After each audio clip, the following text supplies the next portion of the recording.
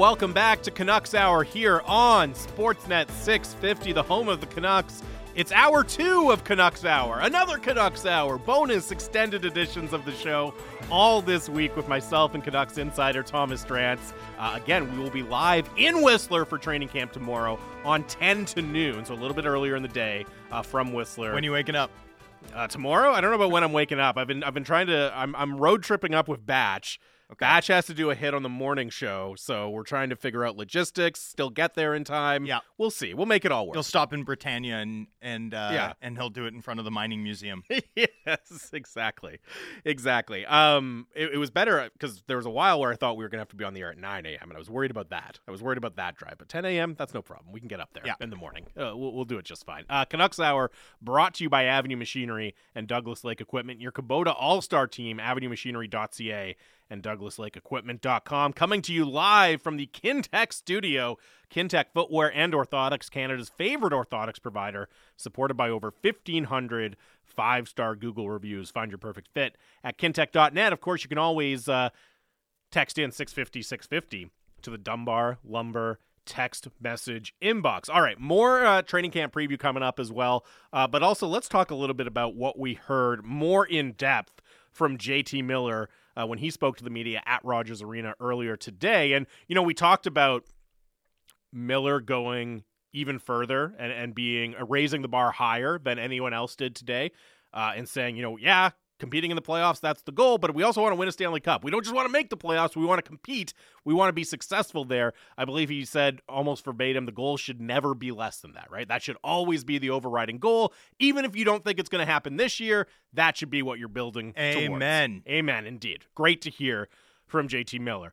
The other thing, there's a couple of other things that really stood out to me. Let's start with something we've heard previously from JT Miller, but I thought we got a lot more depth on it today, which is his focus and commitment to trying to be a more consistent 200-foot defensive two-way player, right? And he even said, look, I got the big new deal, but I can't go out there and expect to improve on my point total last year. Like he recognized that. That's going to be really hard to do. I have to find other ways to be better and to help the team, and specifically that means being more effective as a 200-foot player. And I thought today we got the most kind of detail about what that looks like in his mind, right? And specifically him talking pretty openly, I thought, about the difference going from playing in your own zone as a winger to playing as a center and what that means for him and how he's going to adjust to that. Well, it's really interesting. I need to still really crack into this data, and I will at some point. But Miller on the wing is a plus two-way piece. Like, he's a plus two-way piece. He's a driver. He's a driver on the wing. At center, to this point, he hasn't been.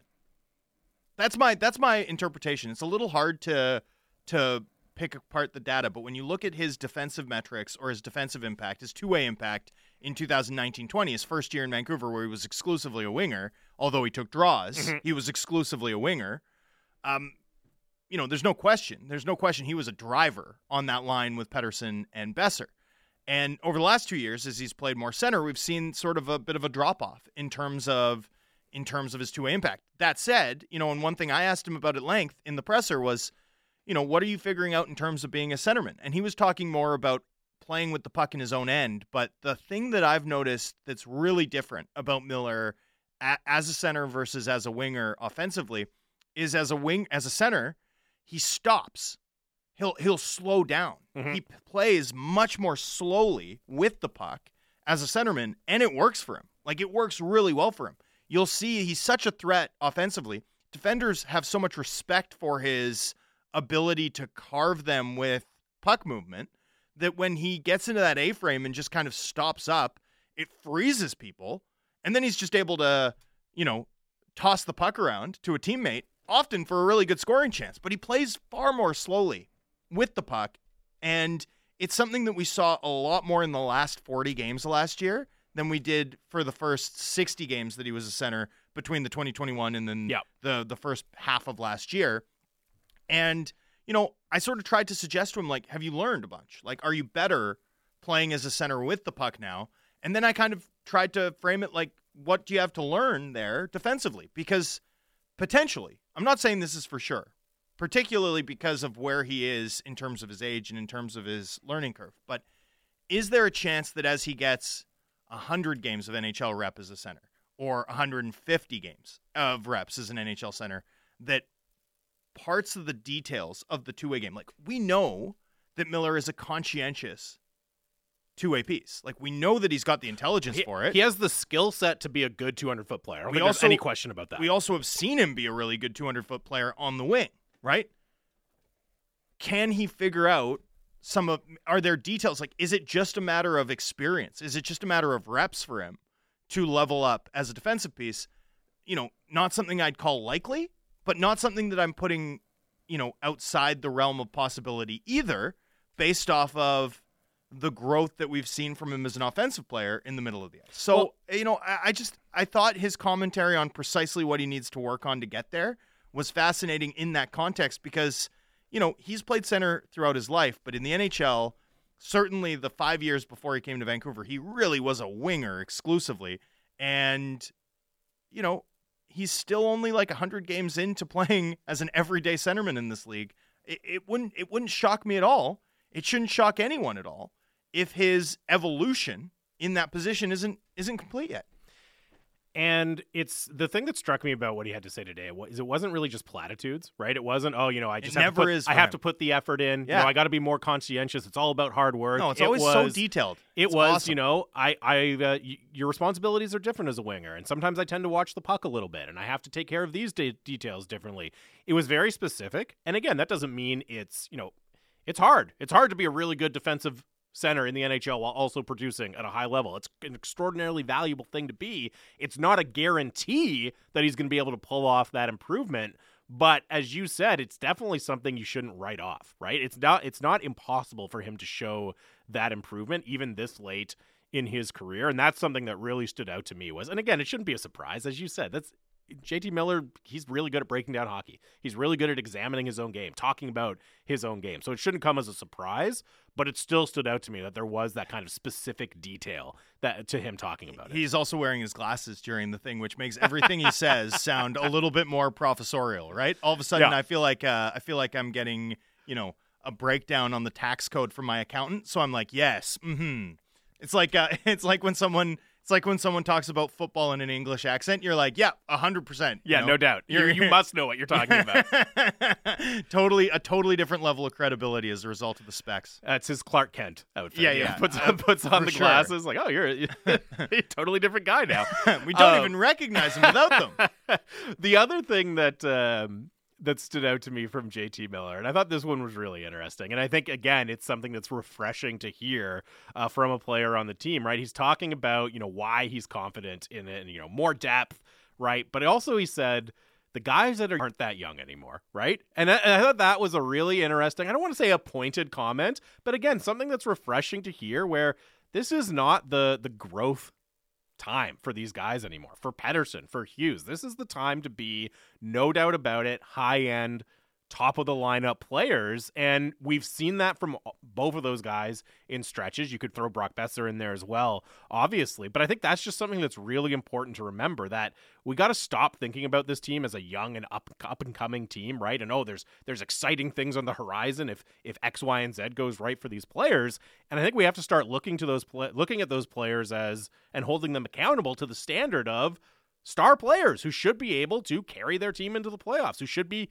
able to carry their team to being competitive in the playoffs. And, he didn't elaborate and expound on it necessarily, but that's something that came across from JT Miller for me as well. Yeah, we're not that young a team anymore. The guys who are young, and obviously you still have Podkolzin and Höglander and stuff, and I understand that. But the best players on this team are not that young. They're no longer pre-prime guys. No, they're in their prime. Smack dab in what I'd refer to as their statistical prime. So, yeah, I mean, it's a good point. Here's where I'd argue that it may be more pointed than you were willing to concede that it was.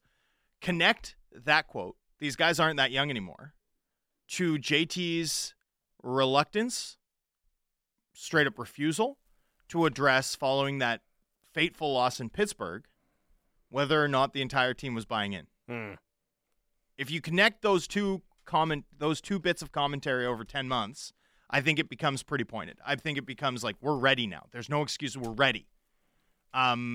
I thought that was. I think it was pointed. I think we can say that fully formed. That was pointed commentary from Vancouver's star. Well, center. And without even going back to that press conference that you're talking about months ago, in that same answer, one of the things he said was, we have to establish our habits early, right? And again, there's a connection there.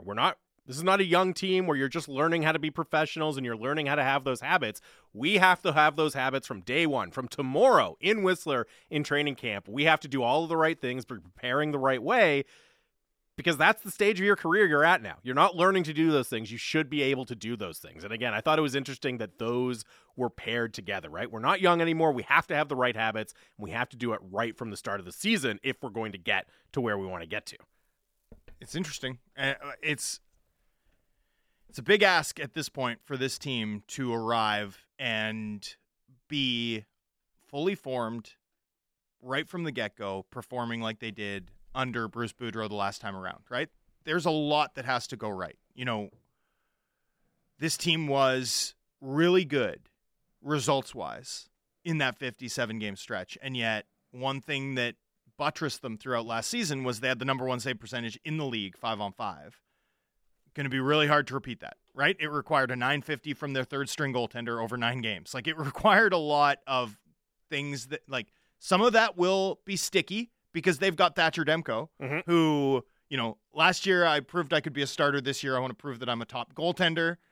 Thatcher, you kind of already are a top goaltender, and legends of the game say so. I don't pay attention to that.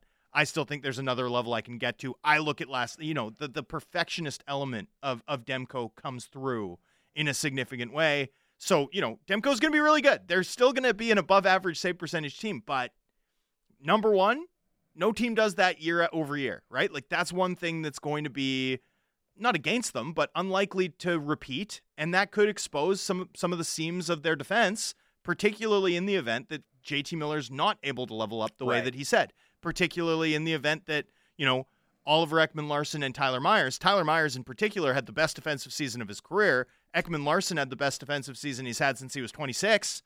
They're a year older now, right? They have to maintain those gains. Quinn Hughes had his best defensive season of his career. He needs to maintain those gains, right? There's a lot that's going to need to go right for this team to play, or for this team to pay off on the habits that they're discussing, even if they nail it. Even if they show up tomorrow completely dialed to a man on those habits, on the way they want to play, it's going to be really hard to repeat their defensive performance next season, or their goal prevention performance next season.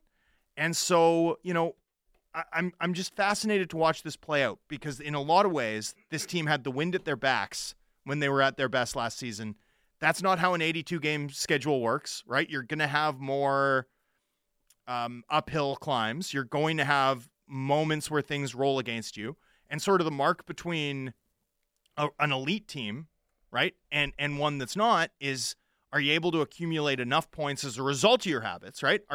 As a result of your structure, when everything goes awry, that you're still 500 over a 10-game stretch, or, you start the season and for whatever reason, the puck's bouncing against you for 15 games, but you come out of it 8-8 and, or 7-7-1, as opposed to 3-10-2, and are still alive, right? That's where it matters. I just think it's a big ask for this team to get to that level, considering their personnel. This text comes in, unsigned 650. The young players better step up, because Demko is not going to be the hero night in, night out, which ties in with what you're saying, Drancer. He might be, but you don't want to be relying on it and betting on it every year, or every night, I should say. And every year. Every year as well. But as the topic of Thatcher Demko comes up, he along with Oliver Ekman-Larsson were the two people that we haven't heard from recently who spoke today. And with Thatcher Demko, I do think, not that he's not underappreciated, but there's a reason we're well over an hour into the show, and we haven't really talked about anything he had to say today, because he's just such a kind of dependable, foundational part of the team at this point. And what did we hear from Thatcher Demko today? It was, again, just extremely professional, extremely focused, dialed in, humble, all of those things that you would want. Confident, but not arrogant, right? I guess is a better way of saying it than humble. It was just classic Thatcher Demko. There was, okay, yeah, he's just going to be Thatcher Demko again this season. I think the most notable thing that came out was that in 2011, he was cheering for the Canucks, even though he was in Boston. Do you watch the Josh Allen post-game avails? I can't say that I do. Okay, Josh Allen is so intense, and he's like so laser-focused, like Tom Brady used to be, on not giving anybody bulletin board material, right? Like, he's like, you can see almost like the veins pop, like, you know, this is a guy who can run 50 yards and throw 3 stiff arms against NFL linebackers, and it doesn't look like he breaks a sweat. And then he's giving a simple answer in a press conference, and you can see the concentration. I feel the same way about Thatcher Demko sometimes, right? Yeah. Where it's like, you know, he makes these spectacular saves look easy within a game, and then post-game, he's so wired, right? So dialed. And even in this setting, he's so dialed, right? You know, if we make the playoffs, when we make the playoffs, right? Correcting himself, right?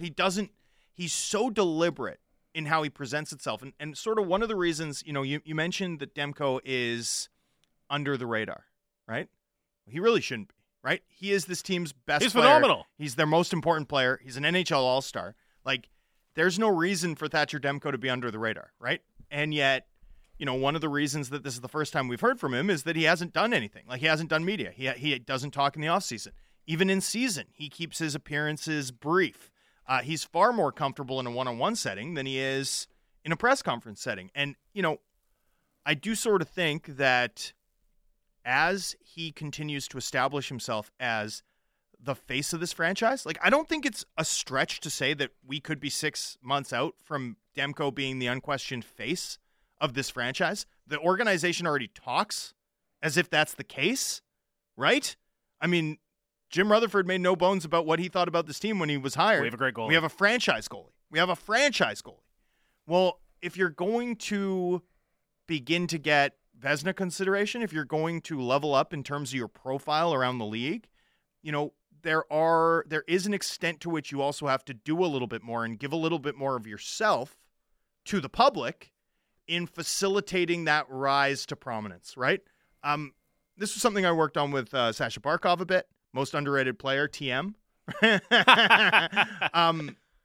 It's a really important step and something that I'm curious to see if it evolves this season or if Demko continues to be demure in his approach to, you know, effectively being this team's most important or franchise level player. And really, the big question with Thatcher Demko this year, it's not even so much about Thatcher Demko. It's just more about the situation is how many games is he going to play and what's the plan to get him to that number. And even on that question, right, it was, well, you can have a plan, but then the season happens. And, yeah, you know, then you get punched in the mouth, right? Yeah, then you get punched in the face, basically. Yeah. And who knows what will happen then. Well, yeah. But, right, 19 goalies played 50 games or more last season, right? 16 of them either performed poorly, got injured late in the season, or struggled mightily in the playoffs, right? The other 3 were Ilya Sorokin, Igor Shesterkin, and Andrei Vasilevsky. And in Andrei Vasilevsky's case, you know, I'm not sure he's human, so he's sort of more of a Borg. But, you know, the fact is that goalie rest, Demko's least favorite topic, right? He doesn't want to talk about it. He doesn't want to discuss it. Typically, anyway. You know, I think it's a bigger factor than anyone is willing to grapple with, and yet players hate load management, right? Players hate it. They want to play. Like, Thatcher Demko's a super competitive guy. He wants to play. He wants to play every night. You know, he said today, I've got a number in my head, but we'll see based on, you know, the season punching us in the mouth effectively. Yeah. Well, take that number and subtract it by 10. You know, honestly, in terms of optimal deployment, where you don't want to be is limping into the playoffs with an injured Demko, right? If you want to win a round, or if you want to believe that anything can happen, it can't. But if you want to believe that it can, you need Demko. Anything definitely cannot happen if Demko's not healthy in round 1, and not just healthy, at the absolute tip top of his game. And that's another reason why the start to me is so important. Because once you get behind the 8 ball, then the pressure to play ride your workhorse goalie is just overwhelming. And right? then he got hurt. Yeah. You know, and then he got hurt. And, you know, he one thing I thought was interesting that he noted was the injury that he sustained late in the year almost forced him to take more rest. Great. You know, he got on the ice early, he said. Ian Clark goalies always get on the ice early. Like Steele on ice by August 1 is sort of a typical Ian Clark rule. It's something Roberto Luongo continued to function under even after Clark and him no longer were working together. So, that's a classic Ian Clark player habit. Demko used the word inspiring a lot too. That's also, him really imbibing Ian Clark's lexicon, right? Inspire your teammates is part of what a goaltender in an Ian Clark system is supposed to do, right? And this is another sort of part of it. The demands of playing for Ian Clark, right? And these are demands that Demko wants, right? Demko stumped for the organization to retain Ian Clark for a reason, right? Demko believes in him. He is, fully bought in. He is fully bought into what the goalie coach is selling, to the point that he, apes a fair bit of his vernacular. The way Ian Clark talks about hockey is so distinct because he's clearly thought about what every word means, right? When Ian Clark uses the word inspiring, he means something very specific that's different from sort of the dewy-eyed, reaction you might have to someone using the word inspiring, right? Inspiring your teammates for Ian Clark means that you don't allow the goal that causes the bench to sag. And if you do, you don't allow it to shake you at all, right? Oh, wow, that went in. Everyone knows another one's not, right? Everyone knows another one's not, so everyone's going to work harder because of all the pucks that you save every day to get that back, right? That's inspiring your teammates, right? And part of that, too, is showing up every day, and if you're banged up, which you get when you're a goaltender, it's an extraordinarily demanding physical position, right? Goalies lose 8 pounds of liquid over the course of a 60-minute game. Truly, it's almost a cruel thing to do to your body. Part of that, though, is if you're banged up, if you're feeling less than 100%, not only do you go out there and play, but you never show your teammates that you're fatigued, that you're hurt, that you're battling anything, because you have to inspire your teammates. Like the standards that Ian Clark expects from his goalies, both from starting your year early through how you carry yourself, how you react to things when they go against you, how you react to things when they're going your way. It's so exacting that I think the load management question gets even more important, more vital for this team, which sort of brings you to Spencer Martin and the fact that they've made a bet that I really like on a high pedigree goaltender who never really has had a shot to be an everyday NHL player. This is his first one-way contract, but as good as he was last year, I think if you're building out sort of a workload plan that has any less than 25 Spencer Martin games, that's probably not putting Demko in the absolute best position. And by extension, it's certainly not putting this team in the best position to, have Demko at his best when the games really matter late in the year. 650. The April, Dunbar not Lumber March, by the way. April, not March. May, even potentially. May, meaningful games in May. You heard it here first. 650 is the Dunbar Lumber text line. Just more for the sake of, well, not necessarily just for completion's sake, but I did want to just touch on Oliver Ekman-Larsson's appearance quickly before we take a break here, because I had to love it. It was basically just the Quinn Hughes appreciation session, right? The first question obviously is, well, what do you think about playing alongside Quinn Hughes? And his reaction was basically, are you kidding? Have you seen this guy? He's incredible. Who wouldn't? You could talk to anybody in the league and they'd say, yes, can I please play with Quinn Hughes? The verbatim quote at the end of that line was, that sounds great. Yeah, okay. That sounds great. Twist my arm. I guess I'll sign up for that. And even later in it was, he started listing all of the things that Quinn can do that would help him out, right? His skating, his passing. It'll be great for me. I'll have more opportunities offensively. It's incredible. Yeah, he can play on the right side. He's just that good. So yeah. I just really enjoyed that. And I was interested. OEL has been a top defenseman in the NHL before, right? Yeah, so to hear that kind of praise and, just effusive commentary on Quinn Hughes was cool. And maybe I missed this sort of classic Canucks Twitter reaction or what have you, but I saw that EA Sports, Vancouver-based EA Sports, the creators of Chell, NHL 2022, released their rankings, and Quinn Hughes wasn't among the top 10 left defensemen in the league. Yes. Now, for years, when I was growing up anyway, right, the Canucks were always like the overrated team in EA because they are Vancouver-based, right? You'd sort of like load up the game and it would be like, Cody Hodgson's an 82. And it's like, oh, okay, sure. But now they're sleeping on Quinn Hughes. EA, what's happened to you? What's happened to you? You guys used to be homers. I could do like a whole hour on the NHL ratings system because it's fundamentally broken, Drancer. Fundamentally broken. Wow, I'm not going that far. We'll save that. I'm not going that time. far. I'm just stunned that they've. I'm just stunned that after decades of like overrating Canucks grinders, this team has an unbelievable, like a top 15 defenseman, and they don't have him in the top 10 among left side defensemen. I honestly, my eyes bulged out of my head. I was just like, what's going on? EA. Hey. Cody Hodgson will be an 82 in my heart forever, Drancer. Hey, always. Just to go real acronym on this. EA, talk to OEL. That's my advice to you. Get his feedback on get Quinn his Hughes. feedback. You need it. All right, we'll come back. One final segment. We'll start to look ahead to tomorrow's training camp, the opening of training camp in Whistler tomorrow for the Canucks. Some of the big questions, what we're excited to see, what we might learn from training camp for the Canucks. If you have any questions, things that stick out to you, hit us up, 650-650. Final segment of another extended Canucks Hour coming up on Sportsnet 650.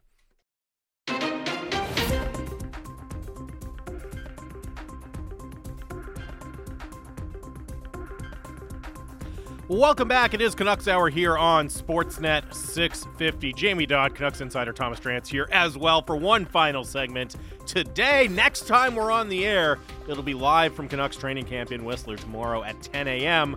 Canucks Hour brought to you by Avenue Machinery and Douglas Lake Equipment. Your Kubota All-Star team, avenuemachinery.ca or douglaslakeequipment.com. Live here from the Kintec studio. 650-650 is the Dunbar Lumber text line. Keep your thoughts coming in. And, as we turn our attention now, Drancer, away from primarily what we heard from various Canucks at Rogers Arena today to what we might see, what we are curious to see over the next few days in Whistler. One thing that stands out to me, and we've talked about this a little bit, is this training camp is, and, the kind of classic battles to see who makes the roster. There's less and less of that around the NHL these days, I guess. You generally have a pretty good idea. But when I look at the Canucks and just, okay, who's likely to be on the opening night roster, it's so much more about how they're going to be configured than who will actually make the cut, for me at least. And there we can go down the list. There's maybe a couple spots. There's one spot that I'm interested in, only one. Okay. And it's Nils Höglander. I think that's very fair because you look at, you count up the defensemen, there's a clear 8 defensemen, and I would bet that they open with 8. So, sorry, there's one other decision that I think is interesting. When I unpacked the way that the Canucks might navigate cap-wise to get to the opening day lineup, right? To fit the Ferland $3.5 million onto LTI, right? You want to get as close to $81.5 million as possible and then put it on, because then you get the full capture, or as close to the full capture as you can. And the best way to do it that I could figure out, because you can't paper down Kuzmenko and Podkolzin because they have too many bonuses in their deal, right? They have too many bonuses in their deals. Jack Rathbone's an obvious one. Easy. Send him down, call him right back up. No problem. I think he's going to be on the 23-man roster. But no matter how I sort of slice it, I get to a point where Dickinson goes on waivers, right? Dickinson goes on waivers. He'll be back up for the start of the season, but he goes through waivers, and you call him back up. And one of Dakota Joshua or Kyle Burroughs. I can't get there any other way. I've tried. Höglander goes down. Rathbone goes down. Again, this is they still can be in the opening night roster. This has nothing to do with team construction. This is pure salary cap machinations. Paper moves, right? But one of Joshua or Burroughs, the way that I see it, has to go on waivers in order for you to maximize your capture. Now, things can change. The Canucks could yet make a trade, right? The Canucks could claim a guy off waivers that would completely upend my logic. But the way that I look at it right now, one of those guys has to go on waivers. Now, Dakota Joshua was pursued by almost half the league for a contract. The Canucks won the bidding, so very likely there's teams that would have loved him on a 1-year $750K deal, but maybe didn't like him so much on a 2-year $1.65 million deal like the one that he signed in Vancouver. Burroughs, however, is a relatively tough, average skating, right-handed defenseman, versatile enough to play both sides, played some forward last year. There's teams around the league that like him a lot. Joshua's unlikely to make it through waivers. Kyle Burroughs, for me, is even less likely to make it through waivers. So I think there could be a tough decision there. I don't expect them to waive Joshua, right? Like, I don't expect them to waive Joshua. I think he's an integral part of their fourth-line plans. I think it would take a lot to dislodge him from that perch from a player like a Phil DiGiuseppe or a Sheldon Dries or, perhaps one of the Canucks' young players. But when I look at Burrows, like, I think your chances of squeaking him through waivers unclaimed are extremely low. And if he is claimed, then you're riding on the right side with, sure, maybe one of the lefties moving over, but then Myers, Poolman, some pretty significant durability concerns on Poolman, I think. Shen, too. And then what? Right? And then what? Like, you could find yourself in a really tough spot really quickly if you lose Burrows and waivers. So those are the two that I'm, like, really looking at as interesting sort of factors here is I think they have to waive one of those guys for cap reasons. And I think they have a very fascinating decision to make with Niels Höglander. How do they navigate that? What would you do with Niels Höglander right now? Because I can understand he needs to work on these details. Let's send him down to Abbotsford while we have that ability. But I also look at just how consistently he's created scoring chances for himself and his teammates at the NHL level as a young player.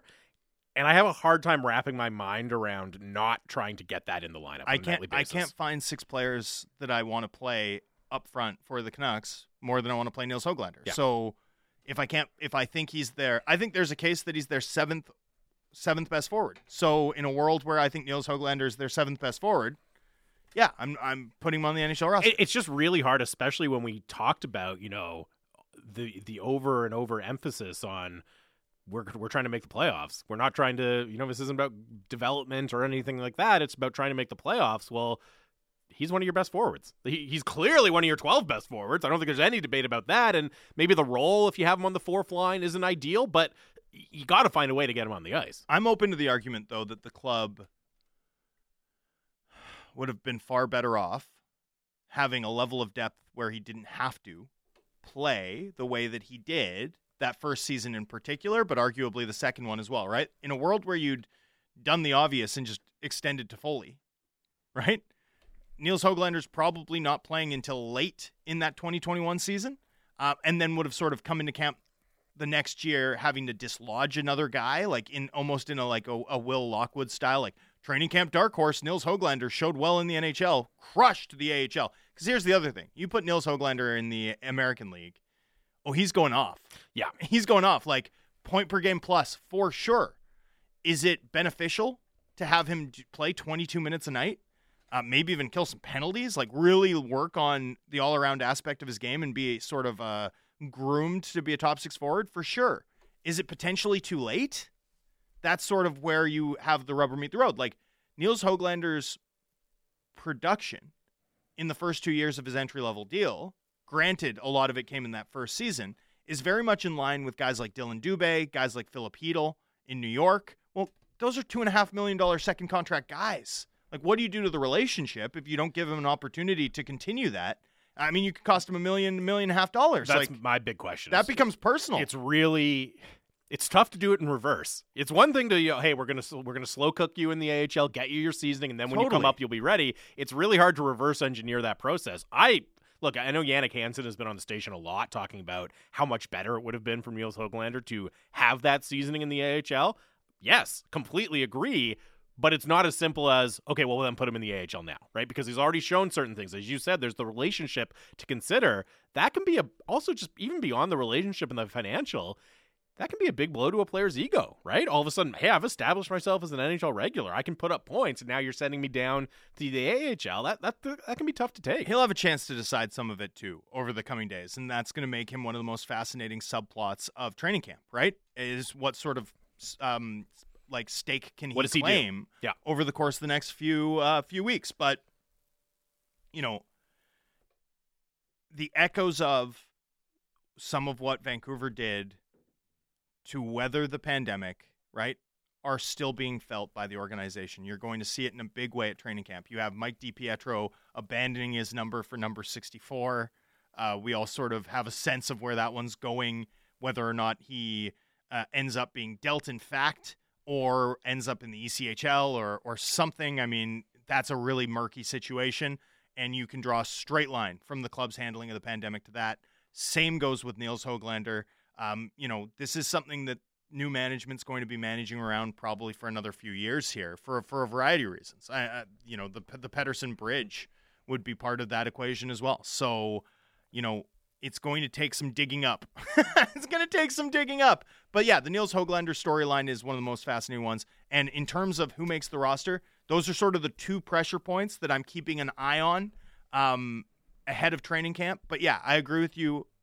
Having spent 12 minutes disagreeing with you, I agree with you that the more interesting thing is who plays with who and exactly how Bruce Boudreau decides to fit it all together. And I think we can get more into that. I mean, we'll see. We'll have some evidence, some really interesting evidence, I think, by the time we're on the air tomorrow in Whistler. The other thing that stands out to me is how the penalty kill is going to function this year. And that's something that ties into the new coaching staff, right? Because the penalty kill was kind of handed off multiple times over the course of last season, right? With Scott Walker coming in with Bruce Boudreau, and then Walker had to step away. So there had to be another change, and Brad Shaw had to take over more responsibilities on the penalty kill. Another standout kind of clip or takeaway from the media availabilities today was Bo Horvat talking about how much he likes penalty killing, and also specifically how much he enjoyed doing it with Elias Pettersson last season. And that was a bright spot late in the season for me as well, to see those two work together and help the team on that side of special teams. And, we talked yesterday, Drancer, about, look, they should have one very, very good special teams unit, right? How they choose to go about crafting aiming for an average penalty killing unit, right? Who's the personnel? How many different guys do they get involved?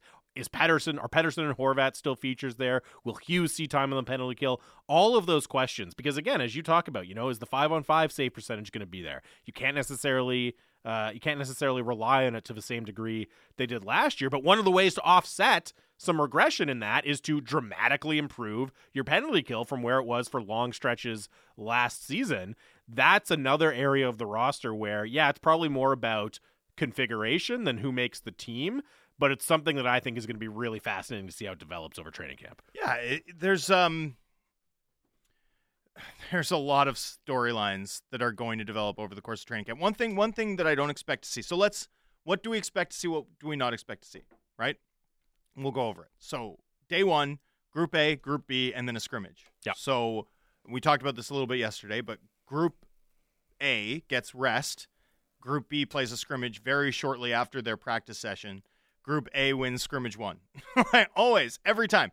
Then they reverse, and Group B wins scrimmage 2.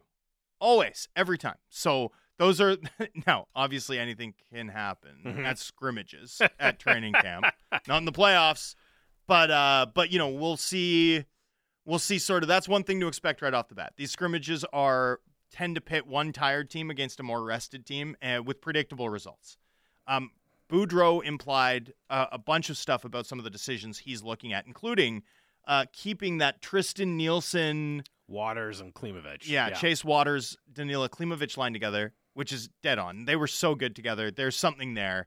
And I'm sure Jeremy Colleton it'll be music to his ears too, that those guys get a chance to really learn how to play and complement one another even further. Although the immediate returns out of Penticton were through the roof. The right pair thing, like the Hughes OEL thing, I'm still expecting to see both guys play the right side. I'm still expecting to see both guys take some reps on the right side as they figure it out. But it certainly feels like we're trending towards seeing that at training camp itself. And then, I'm really curious, like, you typically, Group A and Group B, they typically take the ice with one goal each, right? One for each net. There's only 2 nets on the ice. So is DiPietro in the third group? We'll be reading a lot into that. Exactly the composition of that part in particular is going to speak volumes. And then because Boudreau told us 4 nights that project to look like opening night lines, I mean, we're going to know a lot if we see Nils Höglander start on a line with Niels Amon and, Phil DiGiuseppe. That's like sort of the dark horse line, right? That's sort of another thing that I'm going to be watching closely is how much exactly can we read into these lines, and what do they tell us about the pecking order? I think Andrei Kuzmenko's position and all of that is going to be fascinating as well. And Boudreau talked about putting him on the left side, but also just who he's playing with. And he is he is that X factor, right? Nobody knows exactly what you're going to get from him.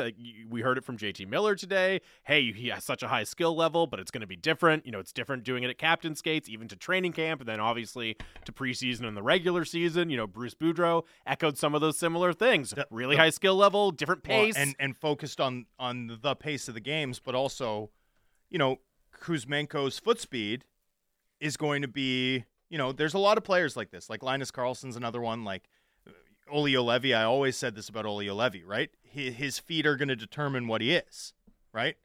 Kuzmenko is not a burner, but he needs to be an average skater at the NHL level if he's going to really play a big role, particularly if he's going to play a big role on a line with a guy like JT Miller or Bo Horvat, who's likely to get really tough defensive assignments. But sounds like he'll start on the left, so I think we can imply that he's not going to be on a line with Garland, probably not with Tanner Pearson, so you can kind of figure it out.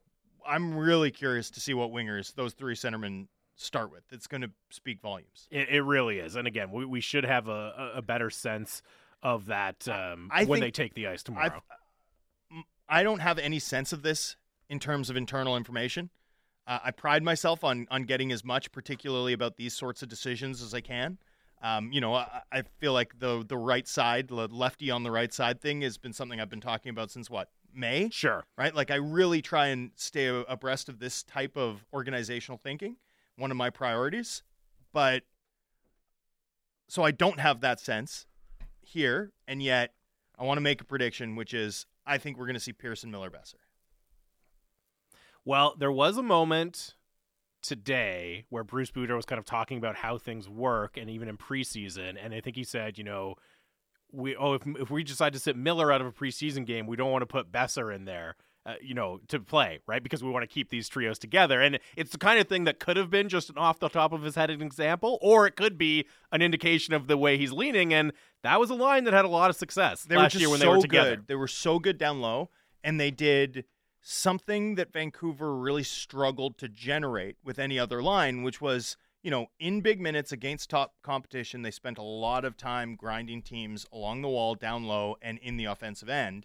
And when you can grind down an opposition's best matchup line, grind down an opposition's best matchup pair with any sort of consistency at the top end of your lineup, it creates easier sledding for everyone else down the lineup, right? Like, everything else can begin to fall into place because the opposition's best players are tired. They can't double shift. There's all sorts of butterfly effect things that help you win the game, And so, that's one thing that I expect to see. I expect to see that line reprise its role as, Boudreau's most reliable territorial winner, at least to begin training camp tomorrow. So that's one thing I expect to see. Again, not based on intel, not even based on me reading between. I didn't catch that snippet. That's good sleuthing by you, Mr. Dodd. But I do expect to see that just because there's no other trio you can put together that makes as much sense in terms of being a safe bet to create that environment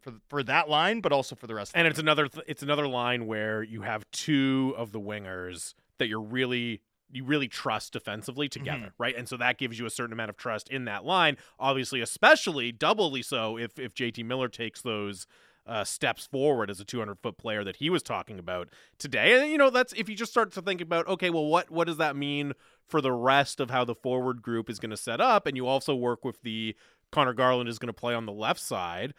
I wonder if it's then, Horvat with Garland on the left and Mikheyev on the right, and then you would have Pettersson, Podkolzin, Kuzmenko. No, Pearson's up with Miller and Boeser, right? So you have Pettersson, Podkolzin, Kuzmenko, and kind of a lower stakes. We're not going to ask you to play those tougher minutes. We're going to ask you to go out there and produce and score. Not necessarily what I want to see from Pettersson, but I also understand the logic of putting him in a really advantageous offensive situation. Pettersson, Podkolzin sounds fun, especially if they're like a scoring line with a pass-first right-handed left winger.